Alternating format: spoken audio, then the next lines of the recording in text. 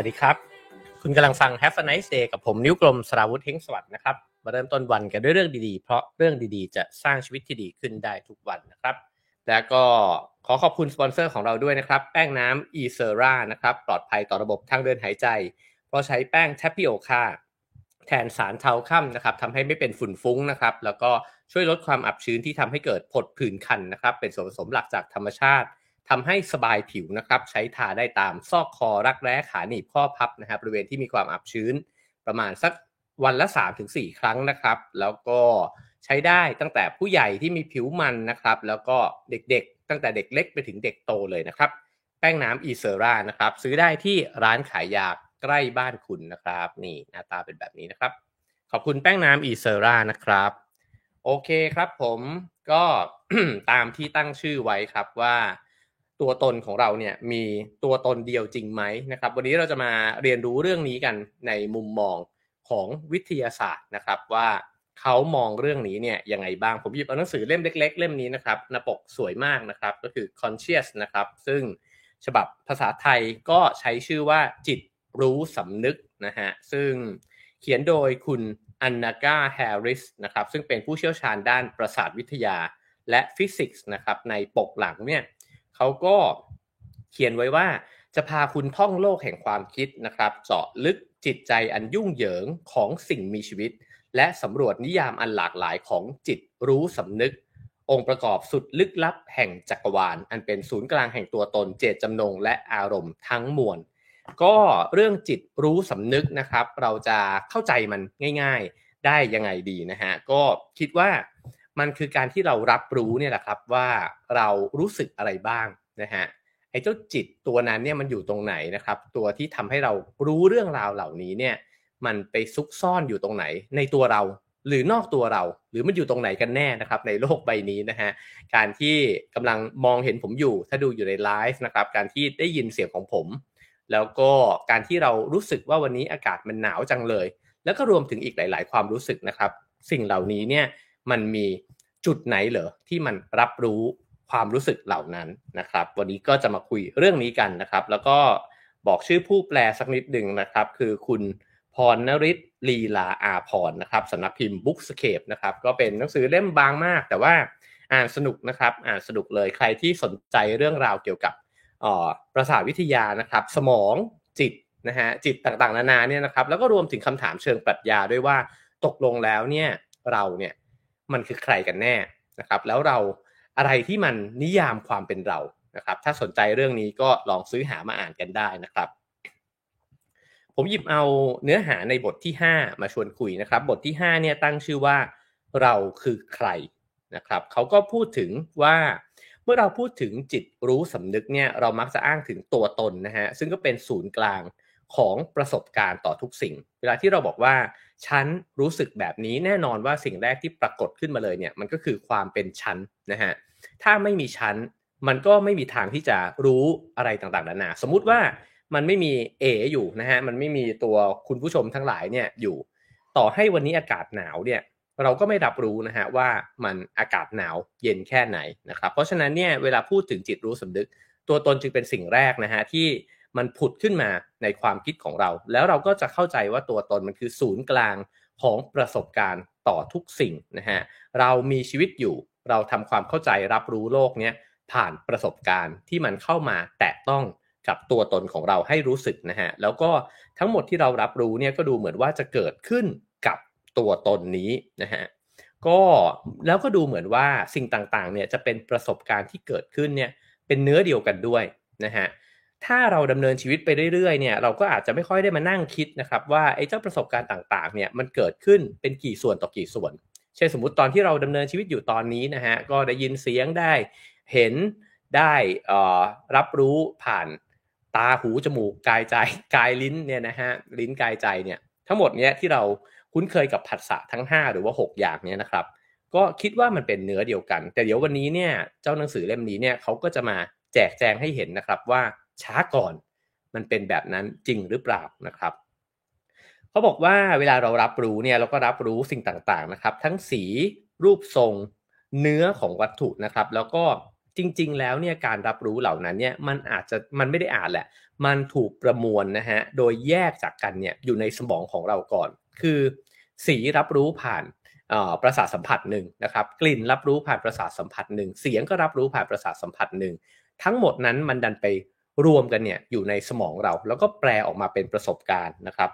ซึ่งสิ่งเหล่านี้อาจจะเห็นได้ชัดเจนขึ้นนะครับเมื่อเราไปศึกษาในกรณีของผู้ป่วยโรคทางประสาทนะครับซึ่งพอมีอาการทางประสาทเนี่ยก็อาจจะทำให้เห็นนะครับว่าการรับรู้วัตถุต่างๆนานาเนี่ยอาจจะไม่ได้รับรู้เป็นเนื้อเดียวกันแบบที่คนทั่วๆไปเนี่ยเขารับรู้กันนะครับหรือแม้กระทั่งในเวลาที่สมองปกติเนี่ยบางครั้งเนี่ยเราก็ยังพบกับความไม่สมบูรณ์เนี่ยในการผูกเข้าด้วยกันเนี่ยนะฮะของการรับรู้ต่างๆด้วยเหมือนกันนะฮะเขายกตัวอย่างที่น่าสนใจมากเลยก็คือว่าเขาบอกว่ามีอยู่วันหนึ่งเนี่ยที่ตัวผู้เขียนเนี่ยนะครับเขาตื่นขึ้นมากลางดึกแล้วก็กำลังจะเดินไปหยิบน้ำเนี่ยสักแก้วหนึ่งมาดื่มระหว่างนั้นเนี่ยเขาก็ได้ยินเสียงรถนะครับข้างนอกเนี่ยเป็นเสียงรถชนโครมแต่ในช่วงเวลานั้นนะฮะช่วงเวลาสั้นๆนั้นเนี่ยเขารู้สึกตัวทันทีเลยว่าตัวเขาเองเนี่ยสะดุ้งก่อนที่จะได้ยินเสียงรถชนซะอีกจริงๆเรื่องนี้มันเป็นเรื่องที่มหัศจรรย์นะครับคือมันเหมือนกับว่ามียานพิเศษบางอย่างใช่ไหมฮะที่ดันรู้ตัวก่อนที่อุบัติเหตุนั้นเนี่ยมันจะเกิดขึ้นซะอีกตกลงแล้วมันเกิดอะไรขึ้นมันกระทำอะไรบางอย่างขึ้นในสมองของเราเหรอทำไมยังไม่ทันได้ยินเสียงแล้วก็อยู่ในห้องที่ไม่มีทางได้เห็นรถชนนั้นนะครับ แต่กลับสะดุ้งก่อน อันนี้เป็นเรื่องที่น่าสนใจนะครับ เพราะฉะนั้นเนี่ยเขาก็บอกว่าไอ้เจ้าสิ่งที่มันเกิดขึ้นมันคือการที่ตัวเองเนี่ยตอบสนองกับอะไรบางอย่างนะฮะในขณะที่ตัวฉันเนี่ยยังไม่ได้ยินเสียงเลยด้วยซ้ำฉะนั้นเนี่ยไอ้ความเป็นฉันมันอยู่ตรงไหนกันแน่นะฮะอันนี้เริ่มน่าสนใจนะครับแล้วก็เขาชวนกันคิดครับว่าลองจินตนาการดูว่าการรับรู้ของคุณเนี่ยเป็นยังไง ถ้ามันไม่มีกระบวนการที่มันผูกเข้าไว้ด้วยกันเลยนะฮะเช่นนะครับเขาบอกว่าคุณอาจจะเห็นว่าตัวเองเนี่ยกำลังเล่นเปียโนอยู่แล้วนิ้วมือของคุณเนี่ยก็กำลังสัมผัสไปที่คีย์นะครับคือเห็นว่านิ้วตัวเองแตะคีย์เปียโนอยู่นะครับจากนั้นก็ได้ยินเสียงเปียโนนะครับเคาะลงไปได้ยินเสียงเปียโนแต่ทันทีที่ได้ยินเสียงคุณถึงจะค่อยได้รับรู้ความรู้สึกเนี่ยที่คีย์เปียโนเนี่ยมันถูกกดลงไปนึกออกไหมครับว่าถ้าเราใช้ชีวิตแบบทั่วๆไปเร็วๆเนี่ยทุกสิ่งทุกอย่างมันก็ดูเหมือนประสานสอดคล้องกันกลมกลืนกันนะฮะแต่เราเคยลองมาแยกไหมว่าอะไรที่เรารับรู้ก่อนนะครับแล้วอะไรบางอย่างเนี่ยมันเกิดขึ้นก่อนหรือเปล่าเช่นรู้ว่าตัวเองกดคีย์เปียโนลงไปแต่ว่ายังไม่รู้สึกนะฮะว่านิ้วเนี่ยมันแตะลงไปบนคีย์เปียโนจริงๆแล้วเสียงก็ปรากฏขึ้นก่อนด้วยไอ้ความสลับซับซ้อนตรงนี้เนี่ยมันน่าสนใจเหมือนกันนะครับเพราะว่าถ้าเราคิดว่าตัวตนเรามีตัวตนเดียวเนี่ยมันต้องรับรู้ทุกอย่างเนี่ยพร้อมกันแต่จริงๆมันอาจจะไม่ใช่เป็นแบบนั้นนะครับแล้วก็คุณอาจจะได้เห็นนะฮะว่าตัวเองเนี่ยวิ่งหนีหมาเนี่ยนะครับก่อนที่จะได้ยินเสียงเห่าของมันเนี่ยด้วยซ้ำซึ่งพอเราเห็นว่ากระบวนการเหล่านี้เนี่ยมันไม่ผูกกันเนี่ยนะครับคุณอาจจะได้สังเกตเห็นว่าไอ้เจ้าตัวตนที่เราเรียกมันเนี่ยมันอาจจะไม่รู้ว่ามันอยู่ตรงไหนนะครับตกลงแล้วมันคืออะไรกันแน่นะครับซึ่งตรงนี้เนี่ยน่าสนใจพอมันมาผูกโยงกับปรัชญานะครับหรือว่าศาสนาก็แล้วแต่เพราะว่าอย่างศาสนาพุทธก็พูดถึงเรื่องตัวตนเยอะนะครับแล้วก็กระบวนการต่างๆในการที่จะฝึกฝนจิตใจเนี่ยเพื่อที่จะนำไปสู่สภาวะแห่งการพ้นทุกข์เนี่ยนะฮะครูบาอาจารย์ท่านก็สอนว่าจงละวางตัวตนตกลงแล้วตัวตนเนี่ยมันคืออะไรนะครับในมุมของวิทยาศาสตร์พยายามที่จะอธิบายนะครับในหนังสือเล่มนี้เนี่ยว่าถ้าไอกระบวนการรับรู้ทั้งหมดไม่ได้ผูกเข้าด้วยกันตกลงตัวตนคืออะไรกันแน่นะฮะทีนี้เนี่ยเขาก็เลยบอกว่าถ้าอย่างนั้นเนี่ยไอ้เจ้าจิตรู้สำนึกของเราเนี่ยมันก็อาจจะเหมือนกระแสการรับรู้นะฮะณจุดใดจุดหนึ่งเนี่ยในอวกาศอะก็คือว่ามันอาจจะกระจายตัวเนี่ยไปทั่วๆนะครับมันก็เลยดันไปเกิดขึ้นว่าสะดุ้งก่อนที่จะได้ยินเสียงรถชนเสียอีกนะครับแล้วเป็นไปได้ไหมที่เราเนี่ยจะตระหนักนะฮะถึงทุกเหตุการณ์การกระทำความรู้สึกความคิดแล้วก็เสียงเนี่ยที่มันเกิดขึ้นเนี่ยในสภาพแวดล้อมนั้นมันจะเป็นไปได้ไหมที่เราตระหนักถึงทุกอย่างเลยนะฮะเพราะว่าจริงๆเวลาที่เราใช้ชีวิตอยู่เนี่ยเราโฟกัสอยู่กับอะไรบางอย่างเท่านั้นจริงๆแล้วเนี่ยในตอนนี้รอบตัวคุณผู้ชมคุณผู้ฟังนะครับมีอะไรเกิดขึ้นมากมายเต็มไปหมดเลยแต่ว่าอาจจะได้ยินเสียงผมเนี่ยชัดที่สุดก็ได้หรือบางคนอาจจะได้ยินเสียงผมเป็นเสียงรองก็ได้แต่ว่าได้ยินเสียงบางอย่างเนี่ยเป็นเสียงหลักอยู่ ก็เป็นไปได้นะครับแต่จริงๆมันเกิดอะไรขึ้นมากมายกว่านั้นเต็มไปหมดนะครับนกกำลังร้องอยู่ใบไม้กำลังได้ต้องลมพัดนะครับสิ่งต่างๆนานานี่กำลังขับเคลื่อนไปนะครับเขาก็บอกว่าตัวตนที่เราเหมือนจะอาศัยอยู่เนี่ยนะฮะมันเหมือนเป็นศูนย์กลางของจิตรู้สำนึกนะฮะที่อยู่ณตำแหน่งเดิมเนี่ยตลอดแต่ว่าไอ้เจ้าความคิดนี้เนี่ยมันอาจจะเป็นเพียงแค่มายาคตินะครับที่สามารถที่จะก้าวข้ามไปได้แล้วก็เราเนี่ยสามารถที่จะรับรู้ภาพเสียงความรู้สึกความคิดนะครับโดยปราศจากการรับรู้ด้วยก็ได้ว่าเราเนี่ยเป็นตัวตนผู้หนึ่งนะฮะที่กำลังรับรู้สิ่งเหล่านั้นตรงนี้มาขยี้กันสักนิดหนึ่งนะครับก็คือว่าเวลาที่เราเนี่ยบอกว่าเรากำลังเห็นได้ยินได้กลิ่นสิ่งต่างๆนะครับเราก็คิดว่าฉันเนี่ยกำลังรับรู้สิ่งเหล่านั้นนะฮะแต่เขาบอกว่าเราสามารถรับรู้สิ่งเหล่านั้นโดยที่ไม่ตระหนักถึงความเป็นตัวเราเนี่ยเลยก็เป็นไปได้นะครับเพราะว่ามันมีสมองอยู่ส่วนหนึ่งนะฮะที่รู้จักกันในนามเครือข่ายอัตโนมัติหรือภาษาอังกฤษเรียกว่า default mode network นะฮะซึ่งก็นักวิทยาศาสตร์เนี่ยเชื่อว่ามันส่งผลต่อความรู้สึกเป็นตัวเป็นตนของเรานะฮะโดยที่สมองส่วนนี้เนี่ยนะครับก็คือสมองส่วน default mode เนี่ยมันจะถูกกดไว้ได้ชั่วคราวขณะทำสมาธิตัวผู้เขียนเองเนี่ยก็เป็นคนทำสมาธิด้วยนะครับแล้วเขาบอกว่าใครเคยมีประสบการณ์ทำสมาธิแบบลึกๆเนี่ยคุณอาจจะเคยผ่านประสบการณ์แบบนี้นั่นก็คือการรับรู้โลกรอบตัวนะฮะในขณะที่ไม่รู้สึกว่าตัวฉันกำลังรับรู้อยู่ตรงนี้เนี่ยถ้าได้อ่านหนังสือเกี่ยวกับเรื่องประสบการณ์การทำสมาธินะครับหรือว่ากระทั่งดูสารคดีที่ใน Netflix เนี่ยมีทั้งสารคดีเรื่องเห็ดนะฮะมีทั้งสารคดีเรื่องเกี่ยวกับ LSD แล้วก็สารคดีชื่อHave a Good Trip นะฮะซึ่งพูดถึงเรื่องของประสบการณ์ของผู้คนเนี่ยที่ผ่านการเสพยาเสพติดในลักษณะที่หลอนประสาทเนี่ยนะครับก็ล้วนแล้วแต่มีเรื่องเล่าเนี่ยทำนองนี้กันหลายคนนะฮะก็คือว่ารับรู้เนี่ยการรับรู้มันกว้างไปมากๆนะฮะแต่ว่าไม่ได้รับรู้ถึงว่าตัวฉันเนี่ยกำลังรับรู้อยู่แต่ตัวฉันเนี่ยมันเหมือนขยายออกไปเนี่ยใหญ่มากกว้างขวางมากๆนะครับเป็นประสบการณ์ที่น่าสนใจดีไม่ดีผมก็เชื่อว่าคุณผู้ชมคุณผู้ฟังหลายท่านอาจจะเคยรับรู้ผ่านประสบการณ์แบบนี้ด้วยเช่นกันนะครับซึ่งเขาบอกว่ามันเป็นประสบการณ์คล้ายกันกับเวลาที่ใครคนหนึ่งเนี่ยทำสมาธิเข้าถึงสมาธิลึกนะครับก็คือการรับรู้สัมผัสต่างๆแต่ไม่ได้ตระหนักถึงตัวตนของตัวเองนะครับเพราะฉะนั้นเนี่ยเขาบอกว่ามีหลายวิธีในการที่จะระงับความรู้สึกของความเป็นตัวตนนี้ไว้อันนี้ก็ง่ายๆก็คือว่าในแทบทุกวินาทีที่เราใช้ชีวิตอยู่นะฮะยกเว้นจากตอนที่นอนกระทั่งตอนนอนผมว่าเราก็ยังรู้สึกเลยแต่ทุกๆเวลาทั่วๆไปเนี่ยเราตระหนักรู้ตลอดเวลาครับว่าเรามีตัวตนอยู่บนโลกใบนี้นะฮะแล้วเราก็ระแวดระวังภัยใช่ไหมครับเราไม่ต้องการให้ใครมาด่าเรากลัวคนมาตีเรากลัวหมามันวิ่งมากัดเรากลัวรถชนเรานะฮะนี่คือการตระหนักรู้ถึงตัวตนของเราแต่ว่าในสภาวะที่มันไม่ได้ตระหนักรู้ถึงตัวตนเนี่ยมันเหมือนกับใจมันจะเบาไปเลยนะฮะแล้วก็ตัวมันก็จะรู้สึกว่าไม่ได้มีอะไรต้องปกปักรักษานะครับซึ่งเขาบอกว่าการระงับความรู้สึกถึงการเป็นตัวตนเนี่ยวิธีหนึ่งเนี่ยก็คือการใช้ยาเสพติดกลุ่มหลอนประสาทนะครับไม่ว่าจะเป็น LSD เคตามีนหรือว่าซีโลไซบินนะครับอันหลังนี้ไม่เคยได้ยินนะฮะ ซึ่งในสารคดีเนี่ยผมว่าความรู้เรื่องพวกนี้เนี่ยมันได้รับความสนใจเยอะมากนะครับแล้วก็ยังสืบย้อนเนี่ยกลับไปนะฮะถึงในสมัยบรรพกาลเลยทีเดียวนะครับสมัยที่มนุษย์เนี่ยอยู่กันแบบเป็นชนเผ่าเร่ร่อนเนี่ยนะครับเคลื่อนย้ายไปที่ต่างๆเนี่ยเขาก็บอกว่าก็ไปเก็บเอาพืชต่างๆนานาเนี่ยที่มีมีเอฟเฟกต์เนี่ยนะครับที่จะส่งผลต่อร่างกายในลักษณะนี้เนี่ยมากินมาเคี้ยวกันเพื่อที่จะเหมือนกับพาตัวเองเนี่ยข้ามไปสู่อีกดินแดนหนึ่งนะครับอาจจะเป็นดินแดนของสิ่งศักดิ์สิทธิ์ดินแดนของพระเจ้านะครับหรือว่าอาจจะสลายตัวเองเนี่ยเข้าไปรวมกับสิ่งที่ตัวเองเนี่ยเคารพบูชานะฮะตั้งแต่สมัยเดิมเนี่ยก็มีแล้วนะครับแล้วก็จริงๆบรรดาคนพื้นถิ่นทั้งหลาย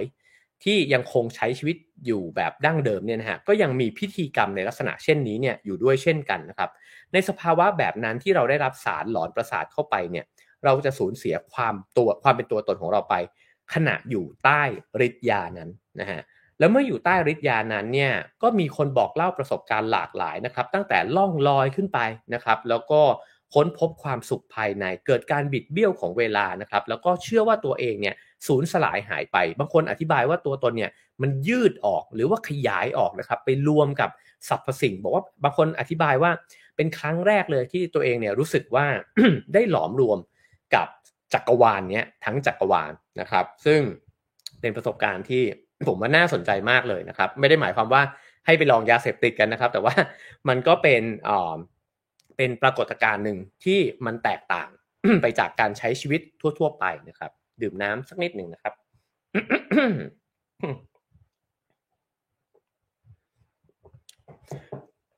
ซึ่งเขาก็บอกว่าขณะที่ผู้คนเนี่ยรายงานว่าตัวเขาเนี่ยนะครับกำลังละทิ้งตัวตนไปเนี่ยจิตสำนึกจิตรู้สำนึกเนี่ยยังคงอยู่อย่างสมบูรณ์ตรงนี้โอ้โหผมว่าแต่ละคนตีความไปได้หลากหลายมากก็คือในช่วงเวลาที่เราไม่ได้ตระหนักถึงตัวตนที่มันอยู่ในร่างกายเรานะฮะไม่ได้คิดว่าเราสัมผัสรับรู้โลกใบนี้เนี่ยผ่านการมองเห็นได้ยินได้กลิ่นอะไรผ่านตาหูจมูกลิ้นผิวหนังปกติทั่วๆไปเนี่ยนะครับแต่ไม่รู้แหละว่ามันสัมผัสรับรู้โลกใบนี้เนี่ย ด้วยอะไรด้วยผัสสะไหนนะฮะแต่จิตรู้สำนึกเนี่ยก็คือยังคงรู้ยังคงรับรู้เนี่ยสิ่งต่างๆเนี่ยอยู่ในขณะที่ไม่ได้ตระหนักถึงร่างกายตัวเองแล้วเนี่ยแล้วตกลงไอ้จิตรู้สำนึกนั้นเนี่ยมันอยู่ตรงไหนเหรอนะครับฟังมาถึงตรงนี้บางคนอาจจะนึกถึงคำว่าวิญญาณขึ้นมาก็ได้นะครับซึ่งจริงๆในบทถัดไปเนี่ยก็อาจจะมีพูดถึงอะไรที่มันลึกลับซับซ้อนเนี่ยที่มันน่าสนใจแต่ว่าวิทยาศาสตร์เนี่ยก็ยังคงอธิบายไม่ได้ชัดเจนนะฮะ เขาบอกว่าจิตรู้สำนึกเนี่ยสามารถอยู่รอดได้นะฮะเมื่อตัวตนหายไปแล้วก็ยาหลอนประสาทเนี่ยก็ไปกดการสื่อสารระหว่างเซลล์ประสาทในส่วนอื่นนะครับที่เป็นเครือข่ายอัตโนมัติเนี่ยส่งผลให้กิจกรรมในสมองโดยรวมเนี่ยมันลดการแยกส่วนลงก็คือจริงๆสมองมันทำงานแยกส่วนกันใช่ไหมครับแล้วก็มันมามัดรวมกันจนกระทั่งกลายมาเป็นประสบการณ์แบบที่ตอนแรกเนี่ยได้บอกไปแต่ว่าเขาบอกว่าพอยาหลอนประสาทไปทำงานปุ๊บเนี่ยไอ้เจ้าเซลล์ประสาทส่วนอื่นๆเนี่ยมันก็ลดการแยกส่วนลงนะครับซึ่งเมื่อการแยกส่วนของเครือข่ายเหล่านี้เนี่ยมันถูกทำลายลงเนี่ยคุณจะได้พบสมองที่มีเอกภาพมากขึ้นก็คือมันเหมือนกับสมองเนี่ยมันรวมตัวกันแล้วก็รับรู้สิ่งต่างๆเนี่ยร่วมกันไปเลยมีคนในสารคดีเนี่ยอธิบายว่าพอเขากินยาหลอนประสาทเข้าไปเนี่ยเขา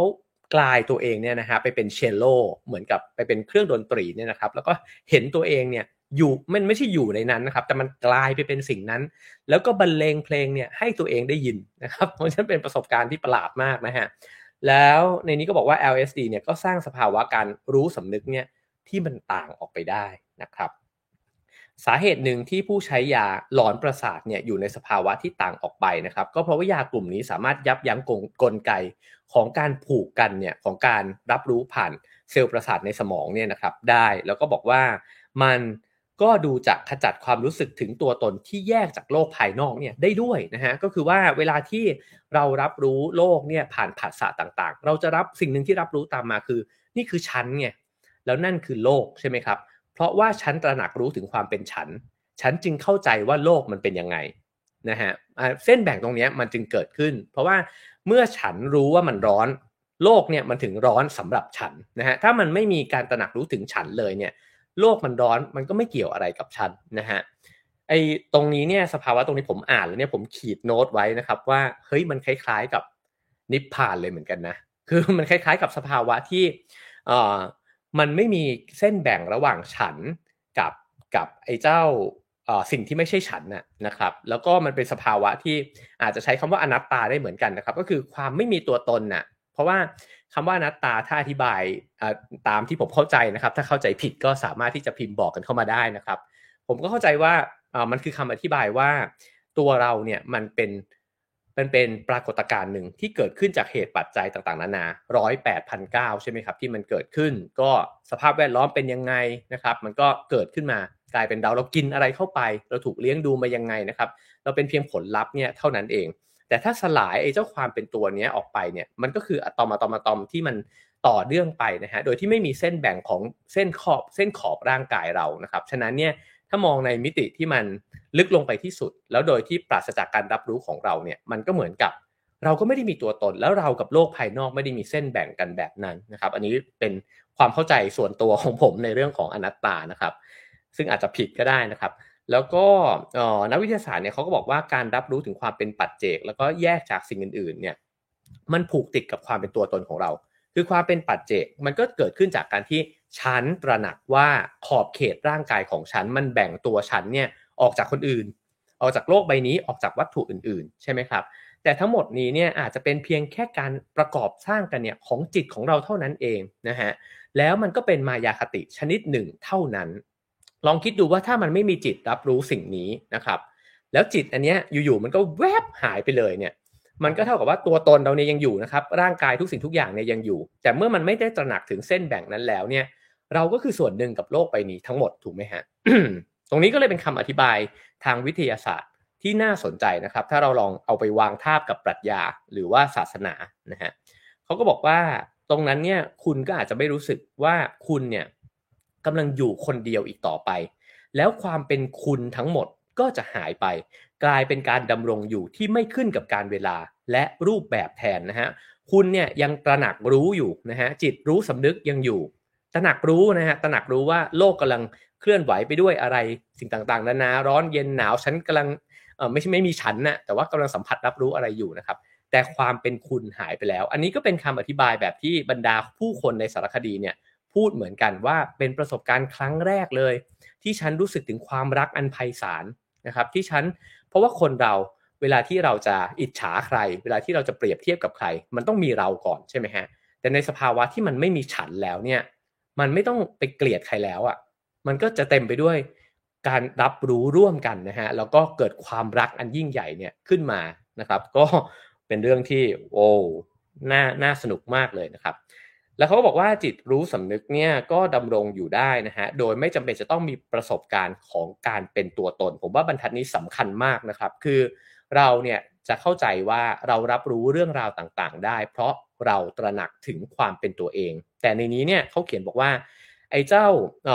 วิธีการศึกษาเรื่องของสมองแล้วก็เรื่องของการรับรู้เนี่ยนะฮะมันทำให้เราได้เรียนรู้ว่าเราสามารถรับรู้โลกใบนี้และสิ่งต่างๆที่เกิดขึ้นเนี่ยได้โดยที่ ไม่จำเป็นจะต้องตระหนักถึงเลยว่ามีตัวฉันเนี่ยอยู่ในตอนนั้นนะครับแล้วสภาวะในตอนนั้นก็คือสภาวะของการไร้ความคิดนั่นเองอันนี้ก็มาวางทาบกับคำสอนของในทางศาสนาพุทธด้วยเช่นกันนะครับคือผมอ่านแล้วผมก็พยายามลองคิดไปเรื่อยๆนะครับซึ่งอย่าไปเชื่อนะคืออันนี้ผมคิดแล้วก็ตีความกันไปเองนะครับคิดสนุกๆแล้วก็อยากจะชวนกันคิดต่อนะว่าเวลาที่เขาบอกว่าชวนกันนั่งเจริญสติภาวนานะครับก็ พาตัวเองเนี่ยไปสู่ในสภาวะที่ไร้ความคิดเช่นกันคือเวลาที่เห็นความคิดปรากฏขึ้นก็สังเกตเห็นมันแล้วมันก็จะค่อยๆหายไปใช่ไหมครับถ้านั่งได้นานพอนะครับอยู่ในสภาวะนั้นได้นานพอเราอาจจะอยู่ในสภาวะที่ไร้ความคิดเนี่ยได้นานมากขึ้นตัวตนของเราเนี่ยมันก็เกิดขึ้นเวลาที่เราคิดนะฮะยิ่งคิดเยอะเท่าไหร่อัตรามันก็ยิ่งใหญ่มากขึ้นเท่านั้นใช่ไหมครับแต่ในสภาวะที่ความคิดมันลดทอนลงเหลือน้อยมากจนกระทั่งมันไปถึงสภาวะที่มันไร้ความคิดเนี่ย แปลว่าเรากำลังตระหนักรู้ถึงอะไรบางอย่างนะฮะแล้วก็อย่างที่หลายคนบอกว่า awareness เนี่ยมันยังอยู่และ awareness เนี่ยมันกว้างมากการรับรู้ตระหนักรู้เนี่ยมันกว้างออกไปมากเราได้ยินเสียงละเอียดขึ้นเรา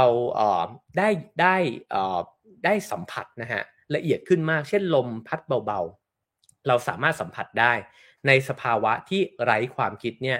กลายเป็นว่าการรับรู้กลับละเอียดขึ้น แต่การรับรู้เหล่านั้นเนี่ยไม่ได้รับรู้เพื่อที่จะรู้ว่าฉันรู้สึกยังไงแต่ว่ามันเป็นเพียงการรับรู้อันกว้างใหญ่เท่านั้นเองนะครับเพราะฉะนั้นตรงนี้เขาบอกว่าอันนี้เนี่ยเป็นเพราะความสามารถในการรบกวนความรับรู้เกี่ยวกับตัวตนนั่นเองนะฮะที่ทำให้เรารู้ว่าตัวตนเนี่ยถูกประกอบสร้างขึ้นมาอันนี้ก็เป็นอีกประโยคนึงที่น่าสนใจนะครับก็คือความสามารถในการรบกวนการรับรู้เกี่ยวกับตัวตนก็คือว่า มันยากมากที่มนุษย์คนหนึ่งเนี่ยจะไม่ตระหนักถึงความเป็นตัวตนของตัวเองเพราะว่านี่มันคือธรรมชาติใช่ไหมครับเราวิวัฒนาการขึ้นมาให้เราเนี่ยต้องดูแลปกป้องตัวเองแล้วก็เอาชีวิตรอดเราต้องตระหนักรู้ถึงตัวฉันเนี่ยตลอดเวลาไม่งั้นเราตายง่ายเกินไปนะฮะมันจึงยากมากที่จะสลายความรู้สึกนี้แต่ว่าในเมื่อมันมีสารเคมีบางอย่างมันมีกระบวนการบางอย่างเนี่ยที่มารบกวนการรับรู้ในตัวเองลงไป หรือกระทั่งกระบวนการนั่งสมาธิก็แล้วแต่เนี่ยที่มันทำให้การตระหนักว่าฉันเนี่ยกำลังนั่งอยู่ตรงนี้เนี่ยนะครับมันถูกลดทอนลงไปเนี่ยมันกลับทำให้เห็นชัดเจนมากว่าตัวเราเนี่ยมันถูกประกอบสร้างขึ้นมาต่างหากนะครับมันไม่จำเป็นจะต้องเป็นแบบนี้เนี่ยตลอดเวลา แล้วเขาก็บอกว่าเราต้องเริ่มยอมรับว่าตัวตนที่เป็นร่างกายของเราเนี่ยนะครับอันหมายถึงความรู้สึกที่เราเป็นสิ่งมีชีวิตที่รวมกันเป็นหนึ่งเนี่ยและไม่สามารถถูกทำลายได้เนี่ยนะครับไม่ได้เกิดจากวิญญาณพิเศษหรือความเป็นชั้นที่อยู่ด้านหลังดวงตาสองข้างแต่อย่างใดอันนี้เป็นคำพูดของนักวิทยาศาสตร์นะครับซึ่งถ้าจะลองตีความดูก็หมายความว่าไอ้เจ้าสิ่งที่เรามีความเข้าใจผิดๆเนี่ยนะครับว่าฉันเนี่ยก็คืออาจจะมีอะไรบางอย่างที่มันเป็นตัวตนที่อยู่ข้างในบางคนอาจจะเรียกมันว่าวิญญาณก็ได้นะครับแล้วก็รวมกับร่างกายของเราเนี่ยบวกรวมกันแล้วเนี่ยจึงกลายเป็นฉันนะฮะแต่จริงๆแล้วเนี่ยแล้วก็มันรวมกันเป็นหนึ่งเดียวไม่สามารถที่จะเปลี่ยนแปลงไปได้แต่จริงๆอาจจะไม่ได้เป็นแบบนั้นแต่อย่างใดนะครับลองฟังต่อไปเรื่อยๆว่าเขาจะอธิบายว่ายังไงนะครับเขาก็เลยบอกว่าถ้าจะสรุปตรงนี้สักนิดหนึ่งก็อาจจะบอกว่าตัวตนเนี่ยสามารถที่จะเอาชนะได้นะครับในทางศาสนาก็จะบอกว่าเอาชนะได้ด้วยการฝึกสมาธิในทางวิทยาศาสตร์ก็จะบอกว่าสารเคมีบางอย่างเนี่ยมันก็สามารถไปทำปฏิกิริยากับสมองนะครับแล้วก็ทำให้เราเนี่ยสลายตัวตนเนี่ยไปได้เช่นกันนะฮะทีนี้ลองมานึกถึงว่าแล้วตอนที่ใกล้ตายหรือว่าตอนที่เราจะตายไปเนี่ยไอ้เจ้าจิตรู้สำนึกของเรามันจะเป็นยังไงนะครับเขาก็บอกว่าเราก็คงจะสงสัยเกี่ยวกับช่วงเวลาสุดท้ายของจิตรู้สำนึกนะฮะณจุดสิ้นสุดของชีวิตว่ามันไปอยู่ตรงไหนนะฮะจริงๆถ้าเกิดว่าเป็นเรื่องเล่าที่เรียบง่ายที่เราก็เติบโตกันขึ้นมาเนี่ยนะครับในสังคมไทยเนี่ยก็คือว่าเราอาจจะเข้าใจว่าไม่ใช่เข้าใจอาจจะมีการเล่าเรื่องนะฮะว่ากายกับวิญญาณนะครับแล้วก็เวลาคนคนนึงตายไปก็อาจจะมีวิญญาณนะฮะลอยขึ้นไปอันนี้ก็เป็นภาพที่ผ่านเรื่องเล่านะครับแต่วิญญาณนั้นมันคืออะไรกันแน่นะครับแล้วก็มันก็น่าคิดเหมือนกันว่าระหว่างที่เรามีชีวิตอยู่เนี่ยเรารับรู้เรื่องราวต่างๆใช่ไหมครับแล้วเวลาที่ชีวิตมันจบลงร่างกายเนี่ยมันกำลังเสื่อมสลายไป การรับรู้นะมันอยู่ไหมมันจะไปอยู่ที่อื่นต่อไหมนะครับแล้วมันไปอยู่ตรงไหนนะอันนี้ก็น่าสนุกนะฮะถ้าเป็นคนเรียนวิทยาศาสตร์ก็คงจะหาคำตอบสิ่งเหล่านี้กันอย่างสนุกสนานด้วยเช่นกันนะครับเขาก็บอกเล่าให้ฟังถึงเพื่อนคนหนึ่งนะครับที่ดูแลคุณตาที่กำลังจะจากไปนะครับก็ค่อยๆที่จะสูญเสียความสามารถในการที่จะควบคุมตัวเองเนี่ยไปเรื่อยๆนะครับก็บอกว่าสิ่งแรกเนี่ยที่หายไปก็คือการควบคุมอารมณ์แล้วก็แรงกระตุ้นนะฮะเพราะว่าเกิดจากการที่สมองส่วน cortex ในกลีบหน้าผากส่วนหน้า prefrontal cortex เนี่ยนะครับเสียหายไปแล้วคุณตาเนี่ยก็ไม่สามารถที่จะซ่อนอารมณ์ที่เปลี่ยนแปลงเนี่ยไปได้นะฮะแล้วก็เอ่อก็บอกว่าอารมณ์ต่างๆที่คุณตาเนี่ยกำลังรู้สึกเนี่ยนะฮะมันก็ถูกเปิดเผยออกมาให้ทุกคนในห้องเนี่ยรับรู้ก็เหมือนกับว่าเอ่อในช่วงเวลาที่สมองทำงานได้ตามปกติเนี่ยเวลาที่เรามีอารมณ์ต่างๆเนี่ยคนที่อยู่รอบตัวเราอาจจะไม่รู้ใช่ไหมฮะเราโกรธเราก็อาจจะไม่ได้แสดงออกมาแต่ว่าพอสมองค่อยๆที่จะสูญเสียความสามารถในการควบคุมไปเนี่ยนะครับก็แสดงออกมาตรงไปตรงมาโกรธหงุดหงิดนะฮะหัวเราะต่างๆนานาเนี่ยก็ตรงไปตรงมานะครับแล้วลำดับต่อมาความจำของคุณตาก็ค่อยๆเสื่อมถอยลงนะฮะทำให้อุปนิสัยต่างๆของเขาเนี่ยก็ไม่แน่นอนมากขึ้นจากนั้นเนี่ยคุณตาก็ค่อยๆที่จะพูดน้อยลงนะครับแล้วก็เดินได้น้อยลงมาถึงจุดหนึ่งเนี่ยเพื่อนเขาเนี่ยก็เริ่มสงสัยนะครับว่ามันก็เหมือนกับการที่ความเป็นคนคนหนึ่งเนี่ยมันค่อยๆที่จะลดน้อยลงหรือว่าค่อยๆที่จะจางหายไปนะฮะแล้วจุดไหนกันเหรอที่เราจะบอกได้ว่าคุณตาที่เรารู้จักเนี่ยไม่ได้อยู่ตรงนั้นแล้วตรงนี้ก็เป็นเรื่องที่ผมสนใจด้วยเหมือนกันนะครับเพราะว่าจริงๆผมก็รู้สึกเหมือนกันว่าเวลาที่คนคนหนึ่งเนี่ยเหมือนกับ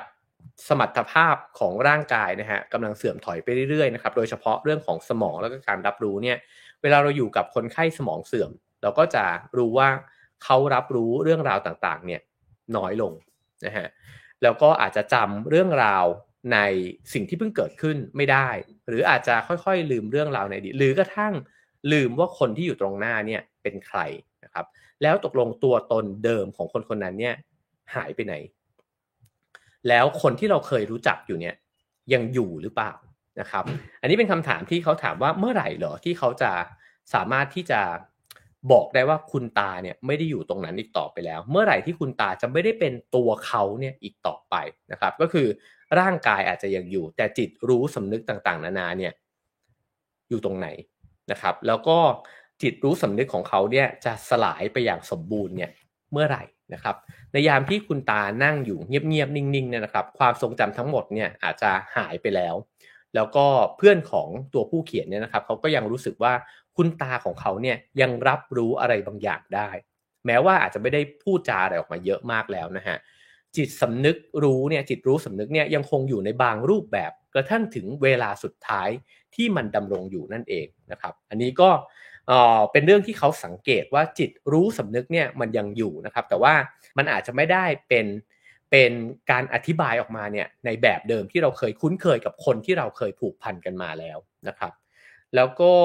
มีเอ่อนักวิทยาศาสตร์คนหนึ่งนะฮะเขาบอกว่าให้เราลองจินตนาการว่าถ้าเราเนี่ยเป็นค้างคาวเนี่ยมันจะเป็นยังไงคือประเด็นมันคือว่ามันมีจิตรู้สำนึกเนี่ยนะครับในหลายรูปแบบเนี่ยที่มันแตกต่างจากเราเนี่ยมากมายเราเข้าใจว่าเวลาที่เราจะเดินทางเวลาที่เราจะลุกขึ้นมาแล้วก็เดินไปที่นู่นที่นี่เนี่ยนะฮะเราจะต้องเห็นเราถึงจะเดินได้ใช่ไหมครับเพราะว่าเห็นแล้วมันก็รู้ว่ามีอะไรขวางทางบ้างแต่จริงๆแล้วเนี่ยมันอาจจะมีการรับรู้เนี่ยในอีกหลายรูปแบบเช่นค้างคาวก็รับรู้ว่าการระบุตำแหน่งของสิ่งต่างๆด้วยเสียงใช่ไหมฮะแล้วก็ถึงจะบินไปได้โดยที่อาจจะไม่ต้องเห็นเพราะฉะนั้นค้างคาวจึงเดินทางได้ในความมืดได้นะครับแล้วก็ในคนเองเนี่ยก็เริ่มมีนะฮะเครื่องมืออย่างเช่นที่ชื่อว่า BrainPod นะฮะ BrainPod เนี่ยเป็นเครื่องที่เอาไว้แปลงสัญญาณโดยที่เป็นอุปกรณ์เล็กๆนะฮะวางไว้บนลิ้นแล้วก็สามารถที่จะให้ตัวคนคนนั้นเนี่ยรับรู้ภาพนะฮะไม่แน่ใจเหมือนกันว่ารับรู้ได้ในลักษณะไหนนะครับแต่ว่ารับรู้โดยที่เห็นว่ามีไม่ใช่เห็นนะแต่มันคือการเห็นในแบบที่คนละแบบกับเราเนี่ยนะครับแต่ว่ารับรู้ว่ามันมีอะไรปรากฏขึ้นอยู่ตรงหน้าเนี่ยบ้างนะครับแล้วพอคนตาบอดใช้ BrainPod ในลักษณะนี้เนี่ยก็สามารถที่จะทำอะไรได้หลายอย่างเช่นการโยนลูกบอลลงในตะกร้านั่นหมายความว่าเขาต้องรู้ตำแหน่งตะกร้านะครับหรือกระทั่งการวิ่งวิบากก็สามารถทำได้คือเขาเห็นในลักษณะที่มันไม่ได้เป็นการเห็นแบบที่เราเห็นนะฮะเพราะฉะนั้นตรงนี้ก็น่าสนใจเพราะเขาบอกว่ามันมีคำหนึ่งชื่อว่า Umwelt นะฮะ Umwelt เนี่ยเป็นคำที่บัญญัติโดยนักชีววิทยานะครับชื่อว่า Jakob von Uexküll นะฮะซึ่งอธิบายการรับรู้เนี่ยของสัตว์แต่ละชนิดนะครับโดยอาศัยประสาทสัมผัสที่สัตว์ชนิดนั้นๆเนี่ยใช้ในการนำทางก็คือสัตว์แต่ละชนิดสิ่งมีชีวิตที่แตกต่างกันเนี่ยมี Umwelt เนี่ยที่แตกต่างกันนะฮะคนเนี่ยรับรู้ด้วยการมองเห็นนะฮะค้างคาวก็มี Umwelt เนี่ยอีกแบบหนึ่งแล้วก็ผึ้งก็รับรู้อีกแบบหนึ่งเพราะฉะนั้นคนที่มีใช้ BrainPod วางไว้บนลิ้นเนี่ยก็รับรู้อีกแบบหนึ่งด้วยเช่นกันตรงนี้นี่โอ้โหคิดต่อไปได้อีกเยอะมากนะฮะนั่นแปลว่ามันมีโอกาสที่ถ้าเราไม่ได้คิดถึงความเป็นมนุษย์จะคิดว่ามันมีวิธีการรับรู้เนี่ยโลกใบนี้เนี่ยได้อีกกี่แบบมันเป็นเรื่องที่น่าศึกษาเรียนรู้เนี่ยเยอะมากเลยนะครับแล้วก็คิดต่อไปได้อีกเยอะมากในบทนี้เนี่ยพูดถึงสิ่งมีชีวิตแต่ในบทถัดไปเนี่ยเขากระทั่งพูดถึงว่ามีทั้งนักฟิสิกส์แล้วก็นักวิทยาศาสตร์เนี่ยนะฮะมีการตั้งทฤษฎีเหมือนกันว่าไอ้เจ้าจิตรู้สำนึกไม่ได้มีเฉพาะในสิ่งมีชีวิตในมนุษย์และสัตว์พืชอาจจะมีจิตรู้สำนึกก้อนหินอาจจะมีจิตรู้สำนึกโทรศัพท์มือถืออาจจะมีจิตรู้สำนึกนะอันนั้นผมว่าสลับซับซ้อนมากนะครับวันนี้เราจะยังไม่ไปถึงตรงนั้นกันนะครับเอาแค่เรื่องที่เรากำลังเล่ากันอยู่นี่ก็ปวดหัวมากพออยู่แล้วนะครับแล้วก็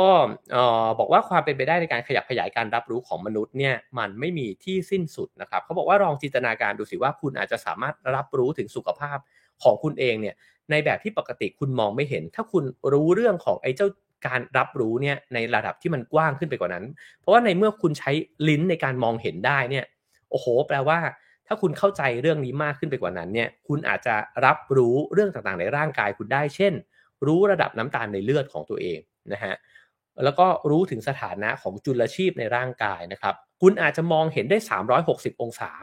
น่าสนใจนะครับหรือคุณอาจจะมองเห็นคลื่นรังสีที่คุณเคยมองไม่เห็นด้วยตาเปล่ามาก่อนเช่นอินฟราเรดหรือว่าอัลตราไวโอเลตเนี่ยได้ด้วยนะครับแล้วก็บอกว่าเรารู้ว่าสมองมนุษย์เนี่ยภายใต้เงื่อนไขที่เหมาะสมเนี่ยนะครับสามารถรับรู้วัตถุภายนอกเข้ามาเป็นส่วนหนึ่งของร่างกายได้ก็คือร่างกายของเราไม่ได้รับรู้เพียงแค่ไอ้เจ้าแขนขาตาหูจมูกลิ้นเนี่ยผิวหนังของเราเนี่ยเท่านั้นนะฮะอันนี้เป็นการทดลองที่หลายท่านอาจจะเคยได้ยินมาก็คือการที่เขาเอาผู้เข้าร่วมการทดลองเนี่ย เอามือเนี่ยไว้ใต้โต๊ะใช่ไหมครับแล้วก็เอามือยางเนี่ยวางไว้บนโต๊ะแล้วเขาก็เกามือเนี่ยนะฮะของผู้เข้าร่วมการทดลองเนี่ยพร้อมกับที่เกามือยางนะฮะพอเกาไปเรื่อยๆเนี่ยมันจะเกิดการเชื่อมโยงนะฮะว่าคนคนนั้นเนี่ยรู้สึกราวกับว่ามือยางที่วางอยู่บนโต๊ะเนี่ยเป็นมือตัวเองแล้วพอจะทุบเนี่ยนะฮะเขาก็จะตกใจว่าเฮ้ยคือทั้งที่จะทุบแค่มือยางซึ่งมันไม่เกี่ยวเลยไม่มีอะไรที่เชื่อมโยงกับร่างกายเขาเลยเนี่ยแต่ตกใจครับอันนี้ก็เป็นเรื่องที่น่าสนใจว่างั้นแปลว่าเราเนี่ยแผ่การรับรู้ของเราเนี่ยออกไปถึงจุดที่มันอยู่นอกเหนือจากร่างกายของเราเนี่ยไปด้วยได้นะครับแล้วก็การทดลองในลักษณะนี้เนี่ยช่วงหลังเนี่ยเริ่มที่จะทำผ่าน VR นะฮะ Virtual Reality เนี่ยโดยให้ผู้เข้าร่วมการทดลองเนี่ยสวมแว่น VR แล้วก็เข้าไปรับรู้โลกเสมือนแล้วก็ลองรู้สึกฮะคือเวลาเราเข้าไปในโลกเสมือนเนี่ยร่างกายนั้นมันไม่ใช่เราแน่นอนอยู่แล้วถูกไหมฮะมันเป็นตัวการ์ตูนตัวอวตารเนี่ยขึ้นมาอยู่ในนั้นมันก็มีร่างกายมีมือต่างๆนานานะครับแล้วเขาก็ลองให้ไอ้เจ้ามือนั้นเนี่ยเคลื่อนไหวนะครับไปตามจังหวะการเต้นของหัวใจคือลอง2แบบหนึ่งเนี่ยคือให้มือเคลื่อนไหวไปในจังหวะเดียวกันกับหัวใจของคนคนนั้นเลยกับอีกแบบหนึ่งก็คือว่าไม่ให้ไม่พร้อมกันก็คือจังหวะหัวใจเต้นแบบหนึ่งมือก็เคลื่อนไหวอีกแบบหนึ่งนะครับปรากฏว่าผลการทดลองเนี่ยบอกว่าเจ้าของเจ้าของมือเนี่ยที่ไปเล่น VR เนี่ยนะฮะรู้สึกว่าเวลาที่มือเนี่ยมันเคลื่อนไหวไปตามจังหวะการเต้นของหัวใจเนี่ยเขารู้สึกว่ามือนั้นเนี่ยมันเหมือนเป็นมือตัวเองผมว่าไอ้เจ้าการทดลองพวกนี้น่าสนใจมากขึ้นเรื่อยๆนะฮะในโลกปัจจุบันเพราะว่าเรากำลังจะเข้าสู่ยุคสมัยที่เรากำลังจะมีโลกอย่าง Metaverse นะฮะแล้วก็จะเข้าไปใช้งานในโลกใบนั้นมากขึ้นแน่นอนว่าตอนนี้มันยังอาจจะอีกไกลพอสมควรนะครับแต่ถ้าเราเรียนรู้ในการที่จะให้ประสาทสัมผัสรับรู้ของเราเนี่ยมันรู้ราวกับเสมือนจริงเมื่อมือในโลกใบนั้นมันสัมผัสตัวเราเองในโลกข้างนอกเนี่ยมันรับรู้โอ้โหเหมือนกับรูปขนแมวแล้วก็รู้สึกเลยว่าเหมือนรูปขนแมวจริงๆแบบนั้นเนี่ยโอ้โหคราวนี้สนุกแล้วนะครับเมื่อเราไปคีบซูชิในโลกใบนั้นกินแล้วในโลกปัจจุบันในโลกตัวเราข้างนอกรู้สึกราวกับว่าเราเคี้ยวซูชิอยู่จริงเนี่ยอันนี้นี่มันเลยนะครับแล้วก็ถ้าเป็นไปแบบนั้นได้นี่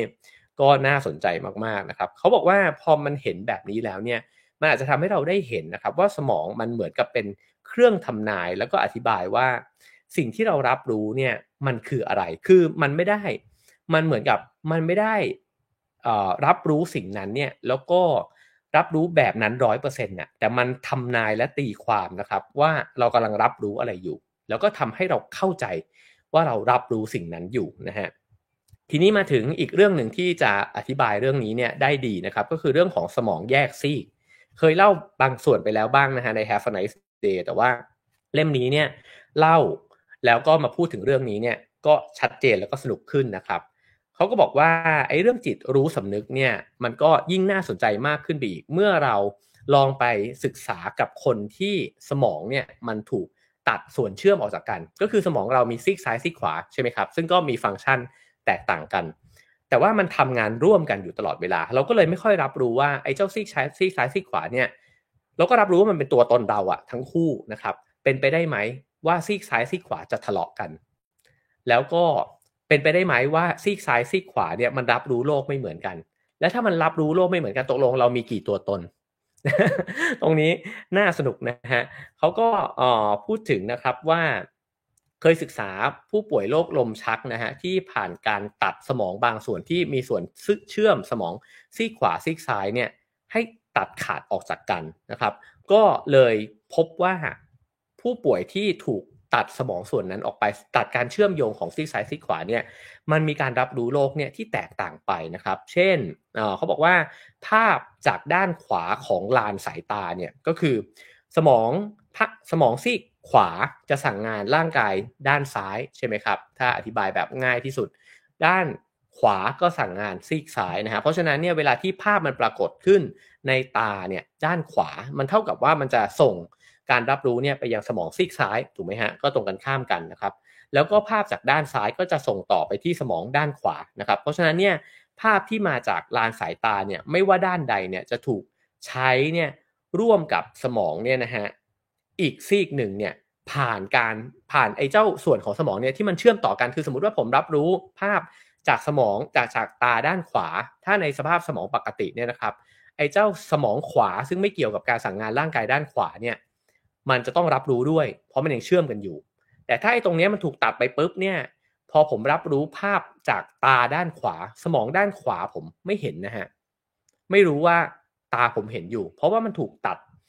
ไอ้สะพานเชื่อมเนี้ยไปแล้วนะครับคราวนี้เขาก็บอกว่าเอ่อก็อาจจะเหมือนกับการรับรู้เรื่องของหูด้วยเหมือนกันนะฮะแล้วเขาบอกว่าผู้ป่วยที่สมองถูกแยกซีกเนี่ยนะครับจะเกิดสภาวะหนึ่งขึ้นมาซึ่งแปลกประหลาดนะฮะก็คือการแข่งขันของสมองทั้งสองซีกนั่นก็คือสมองแต่ละซีกเนี่ยแสดงพฤติกรรมที่ขัดแย้งกันผ่านมือแต่ละข้างเช่นมือข้างขวาพยายามที่จะติดกระดุมในขณะที่มือซ้ายพยายามที่จะปลดกระดุมนะฮะ ขวาติดซ้ายปลดขวาติดซ้ายปลดอยู่แบบนี้นะครับหรือมือข้างหนึ่งเนี่ยพยายามที่จะกอดคนรักในขณะที่มืออีกข้างหนึ่งเนี่ยพยายามที่จะผลักคนรักเนี่ยออกไปมือข้างหนึ่งพยายามจะปิดประตูมืออีกข้างหนึ่งพยายามที่จะเปิดประตูออกไปนะครับคนคนเดียวกันครับแต่ทะเลาะกันเองในร่างกายของตัวเองนะฮะแล้วก็บอกว่าโดยส่วนใหญ่เนี่ยสมองซีกซ้ายนะครับก็จะควบคุมการสื่อสารผ่านภาษานะฮะเช่นการพูดการเขียนใช่ไหมครับ แล้วก็รวมถึงการเปล่งเสียงร้องด้วยนะฮะเราต้องจำตรงนี้กันก่อนก็คือสมองซ้ายซึ่งควบคุมร่างกายด้านขวาเนี่ยนะครับสื่อสารควบคุมเรื่องของการสื่อสารภาษาการพูดการเขียนการเปล่งเสียงร้องนะฮะการพูดการเขียนก่อนผมอ่านผิดนะครับแล้วก็มาถึงสมองซีกขวานะครับก็จะควบคุมเรื่องของการแสดงสีหน้าท่าทางแล้วก็รวมถึงควบคุมมือซ้ายด้วยนะฮะแน่นอนสมองซีกขวาควบคุมมือซ้ายนะครับแล้วก็การเปล่งเสียงร้องออกมาในบางกรณีทีนี้เนี่ยพอผู้ป่วยนะครับรับเหรียญเงินเนี่ยนะฮะไปถือไว้ในมือซ้ายนะครับก็คือให้ถือไว้เฉยๆโดยที่ไม่สามารถที่จะมองเห็นได้นะครับมือซ้ายถือเหรียญไว้จินตนาการตามเอาอะไรบางอย่างขึ้นมาถือไว้ในมือซ้ายเลยก็ได้นะครับแล้วก็บอกว่าการที่มือซ้ายเนี่ยมันถือเหรียญอยู่แปลว่าอะไรครับแปลว่าสมองซีกขวาเท่านั้นนะฮะที่รับรู้ถูกไหมครับเพราะมันถูกตัดขาดจากซีกซ้ายไปแล้วซีกซ้ายไม่รู้ครับไม่รู้ว่ามือเนี่ยถืออะไรอยู่นะฮะเวลาที่คนไข้คนนั้นถูกถามนะครับว่าคุณถืออะไรอยู่เขาตอบไม่ได้ฮะเพราะคำตอบนั้นเนี่ยต้องใช้สมองซีกซ้ายตอบเพราะซีกซ้ายควบคุมเรื่องการสื่อสารผ่านภาษามือไอ้เจ้ามือขวาไอ้เจ้ามือซ้ายรู้อยู่นะฮะว่าถือเหรียญแต่สมองซีกซ้ายไม่รู้ตอบไม่ได้นะครับทีนี้พอลองเปลี่ยนครับไม่ให้ตอบด้วยการเปล่งเสียงออกมานะฮะแต่ว่ามีภาพมาวางให้เลือกครับว่าให้เอามือซ้ายเนี่ยชี้นะครับว่าเมื่อกี้เนี้ยถืออะไรอยู่ปรากฏว่ามือซ้ายเนี่ยที่ถูกควบคุมด้วยสมองซีกขวาเนี่ยนะฮะซึ่งรับรู้ถึงการถือเหรียญเนี่ยก็สามารถที่จะชี้ภาพได้ถูกว่าเมื่อกี้ถือเหรียญอยู่ตรงนี้ Amazing นะฮะก็คือว่าการที่คนคนหนึ่งเนี่ยถือเหรียญอยู่ในมือข้างหนึ่งแต่ไม่สามารถพูดออกมาได้ว่าตัวเองถือเหรียญอยู่เพราะไม่รู้ว่าตัวเองถือเหรียญไม่คือรู้แค่ครึ่งเดียวนะฮะแต่พอให้ชี้ภาพชี้ได้เพราะสมองที่ทำงานเรื่องภาพเนี่ยมันรับรู้มีอีกตัวอย่างหนึ่งนะครับก็คือเขาบอกว่าเช่นพอใช้คำว่ากุญแจนะฮะซึ่งปรากฏขึ้นในลานสายตาด้านซ้ายก็คือสมองซีกขวาเนี่ยรับรู้ถูกไหมฮะปรากฏขึ้นที่ตาซ้ายสมองซีกขวารับรู้พอถูกถามว่าเห็นอะไรนะฮะเขาตอบไม่ได้นะครับเพราะว่าสมองซีกซ้ายที่จะดูแลเรื่องคำพูดเนี่ยมองไม่เห็นคำนี้แต่ถ้าเกิดว่าให้หยิบวัตถุที่สอดคล้องนะฮะกับคำที่ปรากฏบนภาพเนี่ยเขาจะหยิบกุญแจหรือว่าลูกกุญแจเนี่ยได้นะฮะก็เช่นกันนี่ก็คือการทดลองเหล่านี้ถูกทดลองซ้ำๆนะครับกับคนที่มีการผ่าตัดแบ่งสมองซีกซ้ายซีกขวาเนี่ยให้ไม่เชื่อมโยงกันนะครับเพราะฉะนั้นเนี่ยข้อสรุปมันค่อนข้างชัดเจนว่าพอถูกตัดออกไปแล้วเนี่ยมันกลายเป็นว่าการรับรู้ของคนเราเนี่ยมันไม่เหมือนเดิมแล้วซีกขวาซีกซ้ายก็รับรู้แตกต่างกันนำมาซึ่งพฤติกรรมนะฮะหรือว่าการตัดสินใจเนี่ยที่มันมีการทะเลาะกันเนี่ยให้เกิดขึ้นได้ในตัวตนคนคนเดียวกันนะครับทีนี้เขาก็บอกว่าดูเหมือนว่าคนคนเดียวกันเนี่ยสามารถตอบคำถามด้วย2คำถามที่แตกต่างกันรวมถึงมีความปรารถนาความคิดเห็นเนี่ยที่แตกต่างกันอย่างสิ้นเชิงตรงนี้น่าคิดนะครับว่าไอ้สมองซีกซ้ายซีกขวาของเราตกลงแล้วณปัจจุบันเนี่ยที่เรานึกว่าเราเป็นคนปกติเนี่ยนะครับมันทำงานเท่าๆกันอยู่จริงเหรอแล้วมันรับรู้โลกใบนี้เนี่ยตรงไปตรงมาจริงเหรอแล้วผมกับคุณผู้ชมคุณผู้ฟังรับรู้โลกเหมือนกันจริงหรือนะครับโดยที่ไม่ต้องมีอคติใดๆเลยนะฮะ เราเห็นสิ่งเดียวกันเนี่ยเหมือนกันจริงเหรอนะครับแล้วก็บอกว่าความรับรู้และความคิดเห็นของสมองแต่ละซีกนั้นเนี่ยแยกจากกันและไม่รับรู้ซึ่งกันและกันเลยนะครับตัวตนหนึ่งของผู้ป่วยที่เป็นผู้ป่วยด้านสมองเนี่ยแยกซีกนะฮะด้วยความงงงวยนะฮะแล้วก็มีความเห็นความต้องการเนี่ยแตกต่างจากอีกตัวตนหนึ่งเนี่ยราวกับว่าเป็นคนสองคนในห้องเดียวกันนะครับแล้วก็นักประสาทวิทยาเนี่ยก็เชื่อว่าสมองทั้งสองซีกเนี่ยมีจิตรู้สำนึกทั้งคู่เรากำลังพูดถึงเรื่องจิตรู้สำนึกใช่ไหมครับว่าเรารับรู้เรื่องต่างๆเนี่ยได้ยังไงเขาก็บอกว่าซีกขวาก็มีซีกซ้ายก็มีพอมันทำงานแยกกันมันก็เลยมีจิตรู้สำนึกเนี่ยที่แตกต่างกันไปนะครับตรงนี้ก็มาถึงคำถามเชิงปรัชญาว่าแล้วตกลงมนุษย์มีเจตจำนงเสรีหรือเปล่านะฮะเราตัดสินใจสิ่งต่างๆนานาเนี่ยจากอะไรอะเราตัดสินใจด้วยตัวฉันทั้งหมดเนี่ยจริงหรือแล้วตกลงตัวฉันมันตัดสินใจผ่านอะไรบ้างนะครับมันรับรู้ผ่านอะไรบ้างแล้วก็ในนี้ก็เขียนนะครับบอกว่าปรากฏการณ์นี้เนี่ยก็เกิดขึ้นเมื่อสมองซีกขวาเนี่ยกระทำการโดยอาศัยข้อมูลที่สมองซีกซ้ายเนี่ยไม่มีแล้วสมองซีกซ้ายก็พยายามหาคำอธิบายผิดๆนะฮะมาอธิบายในสิ่งที่สมองซีกขวาเนี่ยมันทำเช่นสมองซีกขวาเนี่ยบอกออกคำสั่งให้เดินนะฮะผู้ป่วยก็จะยืนขึ้นมาแล้วก็ออกเดินนะครับแต่เมื่อถูกถามว่าคุณลุกขึ้นมาทำไมคุณจะเดินไปไหนจริงๆเนี่ยไอ้เจ้าสมองซีกซ้ายเนี่ยไม่รู้นะฮะว่าจะเดินไปไหนแต่มันก็จะต้องพยายามหาคำตอบมาครับแล้วก็บอกว่าอ๋อผมจะเดินไปหยิบน้ำนิดหนึ่งสิ่งนี้ก็เคยถูกอธิบายไว้ในหนังสืออีกหลายเล่มเหมือนกันนะครับว่าบางทีเนี่ยมันก็เกิดพฤติกรรมแบบนี้คือว่ากระทำไปแบบหนึ่งนะฮะแต่ว่าเราหาคำอธิบายเนี่ยมาอธิบายตัวเองเนี่ยในภายหลังเราไม่ได้ต้องการที่จะทำสิ่งนั้นเนี่ยจริงๆนะครับฉะนั้นมาถึงตรงนี้มันก็น่าตั้งคำถามนะครับว่าการที่เราเนี่ยรู้สึกว่าเรามีเจตนาของตัวเองเป็นตัวฉันมากๆสิ่งที่ฉันทำมาเนี่ยฉันได้แบบมีการตระหนักรู้แล้วก็คิดใคร่ครวญมาเป็นอย่างดีแล้วเนี่ยมันจริงหรือเปล่าหรือมันเป็นมายาคติอีกแบบหนึ่งด้วยเช่นกันนะครับแล้วเขาก็บอกว่า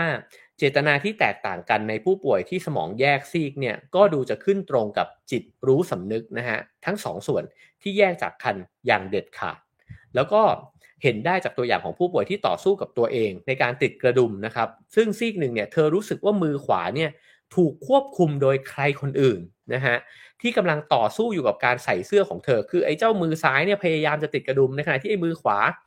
มันจะมาแย่งแกะกระดุมเนี่ยเธอไม่รู้สึกเลยว่าไอ้เจ้ามือขวาเนี่ยเป็นมือของเธอเองนะครับแล้วก็เพราะฉะนั้นเนี่ยมันก็เป็นเรื่องที่น่าสนใจนะครับว่าตกลงแล้วไอ้ตัวเราเนี่ยมันมีอะไรต่อสู้กันอยู่บ้างนะครับแล้วก็มาถึงข้อสรุปนะครับเขาก็บอกว่าข้อมูลไม่น้อยเนี่ยในเรื่องที่นักวิทยาศาสตร์นักประสาทวิทยาทั้งหลายเนี่ยกำลังศึกษาอยู่นะครับก็นำไปสู่คำถามที่ว่าจิตรู้สำนึกเนี่ยที่แยกจากกันเนี่ยแล้วมันก็ปรากฏอยู่ในสมองนะฮะแล้วก็ไม่ได้แยกขาดจากกันในทางกายภาพเนี่ยได้หรือเปล่านะฮะคือมันมีจิตรู้สำนึกที่มันอยู่ในที่ต่างๆเนี่ยได้หรือเปล่าแล้วสมองของเราเองเนี่ยมีจิตรู้สำนึกที่มากกว่า1เนี่ยได้หรือเปล่านะครับแล้วก็มีศูนย์กลางของจิตรู้สำนึกอื่นเนี่ยที่เราสามารถนับเป็นอีกจิตหนึ่งเนี่ยที่อาศัยอยู่ในตัวเราหรืออาศัยอยู่ไม่รู้ตรงไหนนะครับ ได้หรือเปล่าอีกนะฮะคือเราอาจจะรู้ว่านึกว่าเรารับรู้เรื่องต่างๆในโลกใบนี้เนี่ยผ่านสมองแต่จริงๆจิตรู้สำนึกมันอยู่ตรงไหนได้อีกบ้างนะครับแล้วก็ลองจินตนาการถึงศูนย์กลางนะฮะที่มันมีการเปลี่ยนรูปนะครับแล้วก็การไหลไปเนี่ยของจิตรู้สำนึกเนี่ยที่มันแตกต่างไปแล้วมันก็ซ้อนทับกันอยู่ในร่างกายของมนุษย์คนเดียวกันเนี่ยมันเป็นไปได้ไหมซึ่งคำตอบของผู้เขียนเนี่ยบอกว่าใช่ว่าจะเป็นไปไม่ได้นะฮะเพราะว่าลองนึกถึงคำอธิบายที่เขาบอกว่าเขาสะดุ้งก่อนที่จะได้ยินเสียงรถชนตกลงสิ่งนั้นเนี่ยมันเกิดขึ้นจากอะไรนะครับซึ่งแน่นอนว่าเล่ามาถึงตรงนี้เนี่ยผมไม่มีคำตอบให้กับหัวข้อที่ตั้งไว้นะครับว่าเรามีตัวตนเดียวจริงไหมแต่ข้อมูลทั้งหมดที่เขาพยายามที่จะไล่เรียงร้อยเรียงเข้าด้วยกันเนี่ยก็เหมือนพยายามที่จะใส่ question mark ลงไปถึงคำว่าตัวตนของคนเรานะครับว่าตกลงแล้วเนี่ยตัวตนที่แต่ละคนเนี่ยนึกถึงอยู่เนี่ยมันคืออะไรกันแน่มันมีสภาวะที่เราสามารถตระหนักรับรู้ได้ไหมว่าเราเนี่ยรู้สึกราวกับว่าตัวตนมันหายไปแต่ในขณะเดียวกันเรายังคงตระหนักรับรู้ถึงโลกใบนี้เนี่ยอยู่ผ่านประสบการณ์นั้นนะฮะแต่ไม่รู้สึกถึงความเป็นตัวฉันเนี่ย ก็มีคนเคยผ่านประสบการณ์แบบนั้นมาฉะนั้นมันจึงเป็นคำถามที่น่าศึกษาแล้วก็เรียนรู้ต่อมากๆนะครับว่าตกลงแล้วไอ้ตัวฉันเนี่ยมันคือใครกันแน่แล้วมันสลายไปเนี่ยได้ด้วยวิธีไหนกันนะครับจากหนังสือเล่มนี้นะครับ Conscious นะครับจิตรู้สำนึกนะครับโดยคุณแอนนากาแฮร์ริสนะครับแล้วก็แปลโดยคุณพรณฤทธิ์ลีลาอาภรณ์นะครับก็สามารถซื้อมาอ่านกันได้นะครับผมอ่านแล้วก็รู้สึกเปิดหูเปิดตาสนุกสนานนะครับแล้วก็ขอบคุณทุกคนที่ฟังมาถึงตอนนี้นะครับแล้วก็สามารถให้คะแนนความพึงพอใจได้เช่นเคยนะครับ5 4 3 2 1 0นะครับฟังแล้วสนุกไหมได้ประโยชน์ไหมได้คิดได้ไปรับเหลี่ยมความคิดกันมากขึ้นไหมนะครับก็เช่นเคยนะครับชอบก็ฝากกดไลค์กดแชร์กด Subscribe กันได้นะครับแล้วก็ให้การสนับสนุน Have a nice day นะครับได้ตามเบอร์บัญชีที่ขึ้นอยู่บนหน้าจอนะครับหรือ QR code ก็ได้นะครับผมก็จะนำเงินสนับสนุนไปซื้อหนังสือนั่นเองนะฮะ แล้วก็รวมถึงให้รางวัลกับทีมงานด้วยนะครับโอเคครับผมแล้วก็ขอขอบคุณสปอนเซอร์ของเราด้วยนะครับก็คือแป้งน้ำ Isera นะครับปลอดภัยต่อระบบทางเดินหายใจเพราะใช้แป้ง Tapioca แทนสารเทาค่ำนะครับจึงไม่เป็นฝุ่นฟุ้งนะฮะช่วยลดความอับชื้นที่ทำให้เกิดผดผื่นคันนะครับมีส่วนผสมจากธรรมชาติทำให้สบายผิวและช่วยปลอบประโลมผิวจากการเสียดสีนะครับใช้ทาได้ตามซอกคอรักแร้ขาหนีบข้อพับนะครับใครที่มีผิวมันนะครับหรือว่ารู้สึกว่ามีผื่นคันตามจุดที่อับชื้นต่างๆนะครับลองใช้กันดูนะครับแป้งน้ำ Isera นะครับใช้ได้ทั้งเด็กผู้ใหญ่นะครับแล้วก็เด็กเล็กก็ใช้ได้ด้วยเช่นกันนะครับหน้าตาเป็นแบบนี้นะฮะซื้อได้ที่ร้านขายยาใกล้บ้านคุณนะครับแล้วก็สามารถสั่งซื้อหนังสือของผมแล้วก็สำนักพิมพ์คูปนะครับได้ที่ Line @roundfinger นะครับแล้วก็เตรียมพรีออเดอร์กันได้นะครับในวันที่14พฤษภาคมนะครับกับหนังสือเล่มใหม่ของผมชื่อ Live in Peace ไม่เป็นบ้าไปกับโลกนะฮะแล้วก็เล่มใหม่ของพี่โจธนาเทียนอัจฉริยะนะครับชื่อว่าแด่คลื่นเล็กๆในมหาสมุทรนะครับอยากชวนอ่านทั้ง2เล่มเลยครับเพราะว่าผมอ่านแล้วชอบนะฮะก็ถือว่าชอบของพี่โจแล้วกันนะครับเพราะว่าเล่มของตัวเองเขียนเองก็ต้องชอบเองอยู่แล้วนะครับโอเคครับผมก็วันนี้จะต้องไปกายภาพบำบัดนะครับจริงๆอยากฟังอาจารย์นำชัยมากนะครับถ้าอาจารย์นำชัยอยู่อยากเรียนเชิญเข้าไปที่ Clubhouse นะครับแล้วอยากฟังอาจารย์สักท่านหนึ่งนะฮะแต่ว่าเดี๋ยวคงจะต้องรีบออกเดินทางไปนะครับขอบคุณทุกคนนะครับพรุ่งนี้หยุด1วันนะครับแล้วก็สัปดาห์หน้าพฤหัสจะเจอพี่ตุ้ยแล้วนะครับ Journey with Art จะกลับมาคุยกันเรื่องศิลปะนะครับแล้วก็เจอกับศิลปินคนแรกคลิมนะฮะคนที่หลายคนน่าจะเป็นแฟนถ้าจำชื่อไม่ผิดคือกูสตาฟคลิมใช่ไหมฮะถ้าผิดขออภัยนะครับโอเคครับผมเจอกันวันจันทร์นะครับกับ Have a nice day แล้วก็สั้นๆกับ Have a nice day ในวันเสาร์อาทิตย์นะครับแล้วพบกันครับ